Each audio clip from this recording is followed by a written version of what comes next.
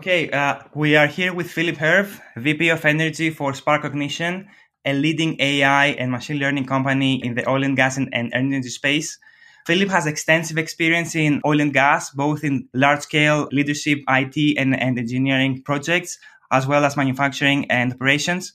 He holds multiple patents in the field of ultrasonic and has authored many technical papers. According to Philippe, he's a latecomer to the AI revolution, as he only started working in AI back in 1985. And artificial intelligence has already been defined for 30 years earlier. Philippe, thanks for having me here. Thank you, Stelios, for the time and for speaking with me. It's a pleasure to be here today with your auditors and to have a chance to share some of the ideas that I have on artificial intelligence on oil and gas, and I look forward to this discussion. Philippe, is there anything exciting that you guys are working on right now that you could share with us, just to give us an idea of what Sparkcognition does, more or less? Well, when you work in the field of artificial intelligence, exciting is our daily life.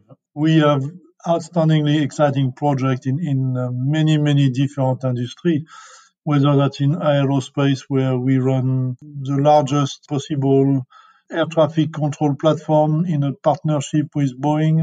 We are looking at some of the very large contracts and implementation in defense, and we are extremely busy in the financial world. But when I come to, and there's many other markets, but when I come to oil and gas, I think the most exciting news this week is we have finally announced in a press release sent earlier this week that the project we've been running on stealth with BP is keeping on growing. This project we have run for 2 years on the offshore production platform on the refinery is really looking at predictive maintenance, trying to find out what's going to go wrong and try to predict in advance. But that allows us to do many more things than just predictive maintenance. We are able to look at process abnormalities, which allows us to predict production impacting events in advance. While this is very good in reducing cost for our clients, lower maintenance cost and higher production, much higher production, because every hour of production you can gain is, extremely good for your bottom line when you produce 200,000 barrels per day on a single platform. So, but really the biggest impact, I would say, to our world is our impact on getting our clients to a green environment, to a net zero environment, to a carbon zero environment. When you prevent production impact events on a refinery or an offshore platform, what you're able to do immediately is mitigate all of the requirement to flare or to burn oil or gas. And this is something you have to do just for safety reason. I mean, you cannot let the gas consume in the atmosphere. So we burn it. And as we all know, flaring is not very good for the environment. But every time we are able to do some technological improvement to improve part of our process, we're actually making the world a better place for everyone to live in. So excitement is my daily life, and absolutely enjoy what we're doing today. That makes absolute sense. AI, I think that's why we are seeing it growing as a term in the last, 5, 6, almost 10 years. There are so many different applications, and I'm actually very happy that we're seeing this kind of applications and this impact, and this hype around AI and machine learning coming into the oil and gas and energy space, right? Because I know that machine learning and AI has been around for many years, but we are only, seeing it now slowly getting into the energy space. Right now in the energy and oil and gas industry, I think there are two really big topics. One big topic is around cut costing. With COVID-19, the oil and gas prices really low. This double black swan effect we are seeing happening both in upstream and downstream. I think, cut costing is one of the main things that everybody is thinking about. And also they are thinking a lot about, measuring risks and making sure that they can mitigate them. And in every project that everyone is involved, always know what kind of risk is involved before going into, venturing into these new projects. So in these two big topics right now, cost cutting and also, risk measurements and prevention potentially, do you see any immediate applications of machine learning and AI? Do you see it also as well in your day-to-day interaction and the conversations you have with your clients? So absolutely, one of the things which has happened with COVID and confinement is people have been required to work from home, and very quickly across the world, we have found that quite a few of our clients were not ready to work from home. They had very good, fantastic infrastructure in the office, but it's just not maybe part of the culture in some places to be working from home. And you're at home, you are with your family and your friends, and that's not a work environment. But in today's environment, people have started to have to work from home. So the first thing which has happened is an acceleration of connectivity to homes around the world. People like Dell and Lenovo have been selling more laptops than ever, thanks to the current market, because the corporation had to deliver a working environment for their employees where they could work from home. As you start to work from home, you realize that, okay, once you are connected, now you need data. And the data has, generally speaking, been available, and we can speak about it a little bit later. But really what's happening now that you have data that you can look at from home when your people are not able really to go and look at the equipment in the field as regularly as they used to do it before. Now you want to see what you can do with your data to be able to prevent having to go and look at sensors and captors and look at the assets themselves. And so this suddenly we are seeing an acceleration of AI projects just to enable this new working from home environment.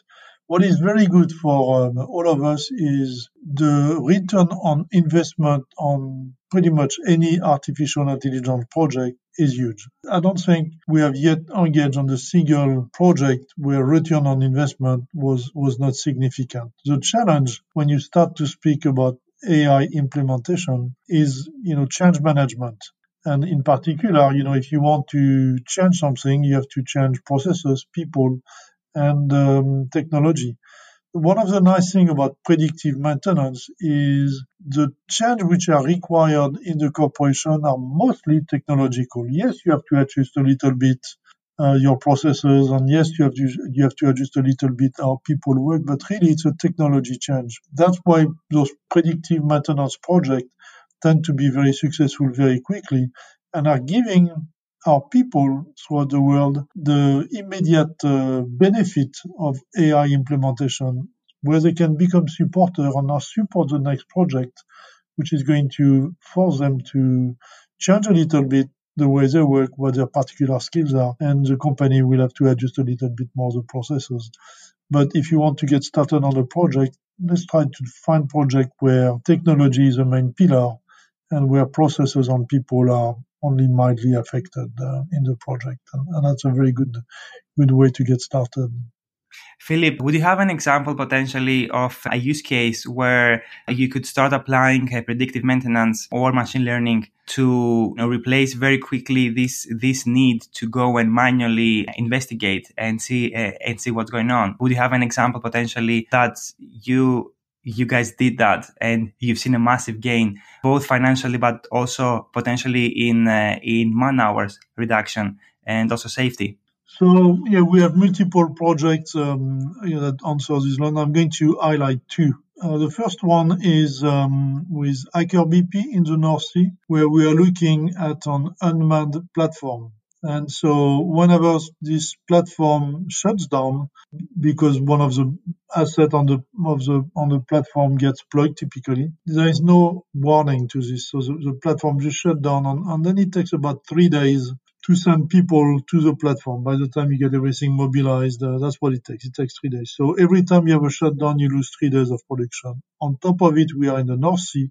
where shutdown, it may take 1 week or more before you can send people just because of the weather, bad weather. So suddenly your shutdown is not 3 days, but it's 10 days. And so you're losing a lot of production. Once we were able to implement artificial intelligence predictive analytics and anomaly detection on that particular platform, we have been able to predict those events 12 to 25 days in advance, depending on whichever it is. And that has allowed our client to plan all of the maintenance before the platform shuts down. The efficiency of this platform has changed tremendously. The second example I want to highlight is right here in Houston with a company called Texmark. It's a small refinery, but here when we started the project and went into digitalization, yes, we improved the uptime of the refinery so they could produce more product. Yes, we improved the maintenance project and program so that operating costs got lower through optimized maintenance. Yes, because the process were more stable, we did improve the quality, maybe not improve, but the quality of the product was a lot more constant. So all of these are good outcomes from the AI-based project. But if I bring the CEO of the company, Mr. Doug Smith, to speak with us, he will only speak about one thing: the improvement in safety. When we went from it's 2 a.m., Tom, this is broken, go and fix it right now, where Tom would go, maybe injure himself, maybe injure part of his crew, maybe break something else in the system, or hopefully, most of the time he would just do the repair accurately without any outcome, but you are bringing some risk. When that situation changed and we went into ATOM, it's 2 a.m. in the morning, we can see that this particular asset is going to fail in, let's call it a week. Why don't you have a meeting tomorrow morning with your best team and plan how we're going to repair this asset efficiently?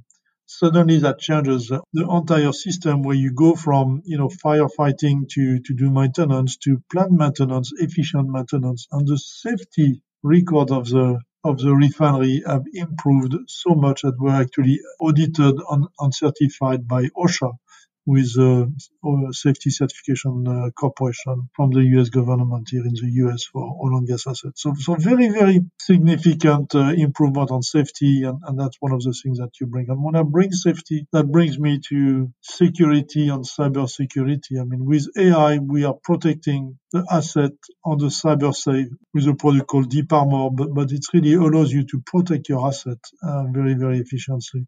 And when you combine that with the improvement in security, now you have a complete solution for your safety solution across your assets. Yeah, that sounds like a game changer. What's the adoption of something like that from the industry, Philip? Do you think that people are still skeptical about adopting it, or do you see, almost all of the industry has already adopted something like that? What do you see so far? If you look at all the major IOCs and NOCs, the International Oil Company, operating company, and the national operating companies, they are convinced that this is the way to go. So quite a few of them, we just spoke about BP, but there are more, already started with us on some projects, are very, very large. We believe that what we're doing with BP is the largest implementation of an artificial intelligence solution in oil and gas worldwide, and possibly across industries. Obviously, we are not going to speak about the consumer market where AI is already extensively used with people such as Apple and Siri, or Amazon or Netflix. I mean, this is very, very widely used in the B2C market, but in the industry, it has some growing implementation, and we are part of most of them. Who is adopting it? Definitely the big corporations are adopting it today, but we're starting to see some good penetration into the smaller companies who understand this is the future. You need to adopt artificial intelligence, or your future is probably not going to be looking very, very good. I mean, look at what has happened to Blockbuster, who refused to believe that people were going to watch movies in a streaming mode, and refused to adopt AI to help them do that. They don't exist anymore. They got completely replaced by Netflix. So it is relatively clear that most of the companies now understand that they need to move into artificial intelligence, but the smaller independent probably don't have yet a strategy in place to really do it efficiently. Some of them do, like, I spoke to about Aker BP. We're doing some project with them, and there's more. One of the other things which is happening in oil and gas is everybody is very secretive about what they do, and getting a press release or one of our clients to speak about what we do with them is a difficult discussion. The project we have announcing with BP, we have been running it on stealth for 2 years now. So it is a major project, but we could not speak about it because of our non-disclosure agreement that we have with BP, and they wanted to keep this somewhat secret for about 2 years. So that's what we have done with them. And we have other projects in the same range where we cannot speak about it. So the implementation of AI is actually larger than what we are hearing about because of all the confidentiality around those projects in oil and gas. And oil and gas is a traditional industry. We've been here the oil and gas industry has been here for over 100 years. We do things in a very conservative manner, very intelligent manner, very confidential at the same time. So, yeah, true. That's perfect. Have you ever seen potentially any applications in the upstream space? I know that right now upstream, there is also a need for as much cost cutting, and there is a need to potentially be as sure about a potential project as possible. Have you seen any potential applications, with AI or machine learning in the upstream and exploration space? With artificial intelligence, you need two things. You need a problem and you need data. And the good thing about oil and gas is we have a lot of problems and we have a lot of data. So really, the applications are endless. We are seeing some projects moving which are fairly straightforward, across drilling application. How do you predict drilling dysfunction in order to be able to mitigate them? Maybe a little bit of drilling optimization. The goal here is really to integrate into a complete geosteering environment, but that brings some other challenge that we need to better understand our geology. We have a lot of data there, so there is some work happening. We see some very complex projects which are going to take time to get deployed or worked on at scale across reservoir simulation, reservoir monitoring, reservoir understanding. The seismic world is a place where there's a huge amount of data and there's tremendous opportunities there to apply AI to completely transform this industry. And some of those projects are already happening, but I would say what we're seeing today is really touching the surface of what can be done with optimization of existing processes, but we have an opportunity with AI to completely rethink how we're doing things for leapfrogging multiple applications. Years of development that using traditional technology, we can probably accelerate this with artificial intelligence and bring the value of data to our client much quicker than they originally thought. So the AI projects are very present throughout the upstream market. But, if you want to look in volume at what it is we do the most today is predictive maintenance on offshore production platform, refineries, gas processing plants, LNG facilities, petrochemical plants. All those big assets, which when they are down, it is very expensive.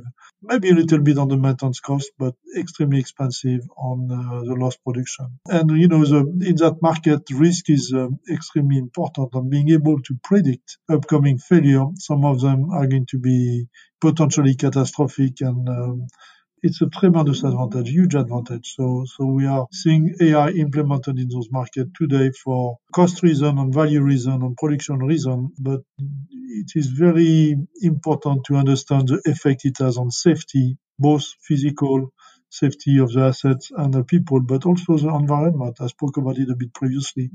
We are making extraordinary improvements to making this world a green place. So, of course. A lot of companies out there, I know that one of their biggest struggles to start using AI and machine learning to actually benefit from all of those things that you've mentioned is they're not sure exactly how to structure their data and their whole infrastructure. In order to start using AI and machine learning, you probably need to set up the right sensors, the right databases, structure your data in the right way to start asking them questions. What would you advise all of those companies? How could they start? How could they, structure their infrastructure to start using AI and machine learning? So what is happening here is we have a little bit the story of the chicken and the egg. What should you do first? You've got your data, and should you really get all your data perfectly organized or get started with AI on the data you have? I think, if you look at how data needs to be organized and the quality required in the data, which is very important. If you want to get that environment on your data perfect before you get started with AI, you'll never get started. You will never get started because data will never be perfect and will never be perfectly organized in the best possible way to be interpreted. So my recommendation, and we have seen this successfully applied to many of our clients, is start today. For the last 10 years, 20 years, at least 10 years, all the big consulting companies of the world have been telling oil and gas operators, you need to store data, you need to capture your data, you need to record the data. So the data is available, it's recorded. It is in some database somewhere. Maybe not in the format that you would like it to be and in the way you would want it to be using today's best-in-class technology, but it is available somewhere. So I recommend to get started looking at the data you have, wherever it is at. There's some project today with there's multiple provider of data solution that allows you to put all of your data in a single place, or to access data from multiple repository, or to modify your data from unstructured to structured using natural language processing such as deep NLP, which is a very successful product in that market. But there is a lot of opportunity to extract value from the data you have. And this is where you want to get started. Look at what you've got and extract the value from what you have. That data is essentially free to you today because it's already there somewhere on your servers. So let's look at this information and get as much value as we can from this data. And what's going to happen here as we start to move forward is we're going to be able to work with our client on our cloud. The operators are immediately realizing it is first, they want the data to be organized slightly differently for their own internal reason. But now they've got good reason and objective to do it. So, and they understand, what is the outcome of the data they have and why it needs to be organized differently. So you are really looking at changing your data with an objective in mind. The second thing which is happening is what you will find out is that you probably don't have all the data that you want and that you need, but with the data you have, you can answer 50, 60, 80% of the questions that you have. And then you can start to have a workshop, a discussion about, okay, how do we answer the remaining questions? Do we need to add more sensors? Which in some cases you will have to, but in most of the cases, okay, we have the sensors, but maybe we don't record them at high enough sampling rate. Very often the sampling rate exists at the endpoint, but during data transmission, we decimate data, we transform data for very good bandwidth reason and cost reason, but sometimes you have the opportunity to get better data for interpretation just by changing a little bit the sampling rate or at least the transmission rate. Sometimes you just need to get the same data with better quality. You used to have 10 PSI, now you need 1 PSI to be able to do the interpretation. Start with the data you have. You're already going to be able to answer so many of your questions, where going to the next step is going to become a business decision. This is a question. This is the value to us for that question. And this is what it's going to cost us if you want to go and implement that question. We already understand exactly what we have to do. Now we can take those business decisions. And sometimes this question is valid, and sometimes this question is not valid. We had a very good example with one of our clients who had a huge gearbox, and we were able to predict that one of the bearings was going to fail. And they've got two big bearings on those, one at the front, one at the back. Yeah, I think that's extremely enlightening, Philippe. I know that a lot of companies out there and a lot of people that I'm speaking with, they have this big barrier in their mind. How do I start? I need to do this huge investment up front. All of these things. You are basically telling us that what they have right now, it's enough. They should start using it, and then they will identify more and more opportunities down the line, but they would have already unlocked the potential that they have in their own data, right? So they shouldn't really wait to do this huge investment. They should just start straight away. Absolutely. Start straight away, because if you are going to do a huge investment in your data to put more sensors or to organize your data in a very different way, once you are at the end of the project and you're ready to start with AI, you will find that some of the things you have done at high cost were not justified, and that if you still have ways to go and keep on modifying your data, your sensors, your application to get whatever it is that you want to see answered. So start today with the data you have, and then let's work together to find out what's missing and how do we work with your traditional hardware supplier to add more data or store the data differently. But there is value in AI. There is a lot of value which can be captured and delivered today. Let's get started today. You have the information to get started. That's a very positive message, Philip. Thank you. So yeah, let's leave it at that. Everyone out there has the data already, so let's start today. Philip, thanks a lot for being with us. We've covered a lot of very important topics. Thanks for being here and for sharing your opinion and all of those amazing case studies from the real industry out there. Thank you very much, Stelios. Once again, AI is here today, and AI allows you to secure your asset on the cyber side, make sure they are working, and once something is secure and it's working, then you can optimize it. And that's available today. Thank you very much, Philippe. Thank you for having me, Stelio.